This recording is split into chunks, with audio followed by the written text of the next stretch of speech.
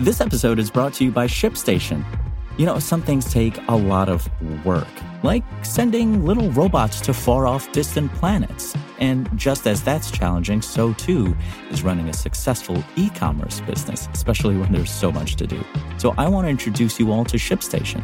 Now, I love using ShipStation because of its easy-to-use dashboard, which makes managing orders and printing labels a breeze and super smooth. Oh, and the customer service is just out of this world. It's exactly what you need to help grow your business. Sign up for your free 60-day trial at shipstation.com/technews. That's shipstation.com/technews. Low-income New Yorkers sue Mayor Adams over his refusal to expand rental voucher access. It's Thursday, February 15th, and this is your New York Daily News. Thursday's forecast calls for cloudy skies in New York City with a high near 38 and a low near 34. Before today's top story, former Mayor Michael Bloomberg is bankrolling a new high school where students graduate with the credentials and network to go right into jobs at the city's largest healthcare provider. The Northwell School of Health Sciences will open in Woodside, Queens for the 2025 through 2026 school year. It's expected to serve up to 900 students and offer unique learning tools, from lifelike interactive mannequins to simulation technology that captures the sights, sounds, and smells of working in healthcare, education officials said. The Northwell School is receiving $24.9 million over 5 years from a national Bloomberg Philanthropies initiative to open 10 healthcare-focused high schools, including 8 in cities and 2 in rural areas. The investment is earmarked for major startup costs such as teacher recruitment, curriculum development, internship stipends, and classroom and lab materials and renovations. And New York City's Uber and Lyft drivers are getting a pay bump. The Taxi and Limousine Commission announced its annual inflation adjustment Wednesday for city rideshare drivers, a 3.49% hike, nearly $1 per 30-minute trip. The annual adjustment is mandated by the city's minimum pay rule, which sets a minimum per-trip payment to drivers working for app-based rideshare companies. TLC estimates there are roughly 84,000 drivers affected by the pay bump. Wednesday's announcement comes as a coalition of Uber and Lyft drivers boycotted airports across the country on Valentine's Day, a banner holiday for air travel, demanding better pay from the rideshare behemoths. Find these stories and more right now at nydailynews.com.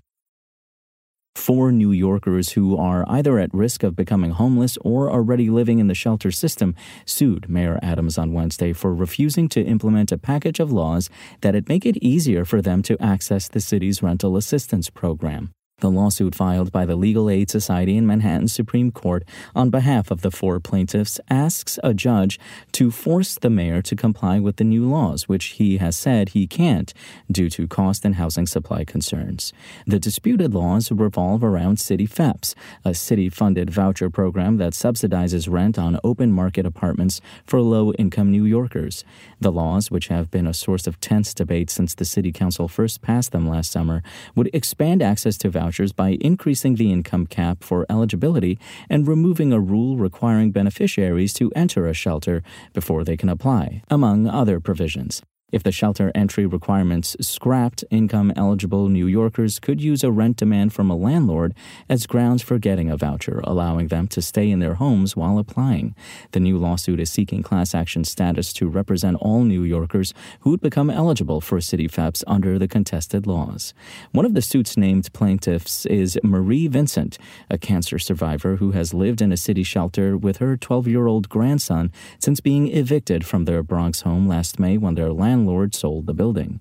Vincent, who works nights as a housekeeper at a local hospital, said she can't apply for a voucher because she earns too much under current city FEPS rules.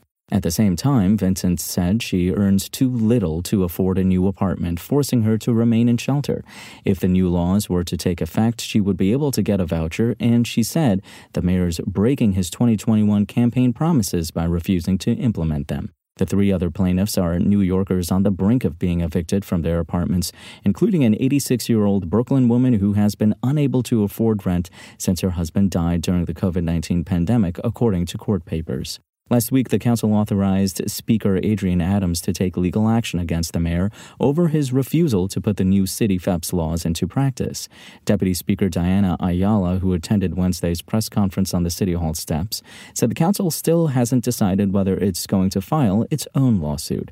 "We are still exploring our options," Ayala told reporters. Council sources have said the Speaker could opt to join legal aid's suit instead of filing her own. The mayor vetoed the council's city FEPS reforms last summer, but was ultimately overridden in July. Since then, he has refused to implement the laws. Ex-City Council Speaker Christine Quinn, who runs family shelter provider WIN and has been a booster of the city FEPS reforms, acknowledged the lawsuit might not produce a quick resolution. "Before we have to go through months and months of court trials and all of those machinations, the mayor should, as we saw him do in the budget, change his position and implement these laws immediately," she said. For more on this story and for the latest in New York City politics, visit nydailynews.com and follow us on social media at nydailynews. Thanks for listening. My name is Imran Sheikh. Spoken Layer. Want to learn how you can make smarter decisions with your money? Well, I've got the podcast for you. I'm Sean Piles, and I host NerdWallet's Smart Money Podcast. Our show features our team of nerds, personal finance experts in credit cards, banking, investing, and more. And they'll help you make the most of your money while cutting through the clutter and misinformation in today's world of personal finance. You'll get clarity on strategies to help you build your wealth, invest wisely, shop for financial products, and plan for major life events. Listen to NerdWallet's Smart Money Podcast wherever you get your podcasts.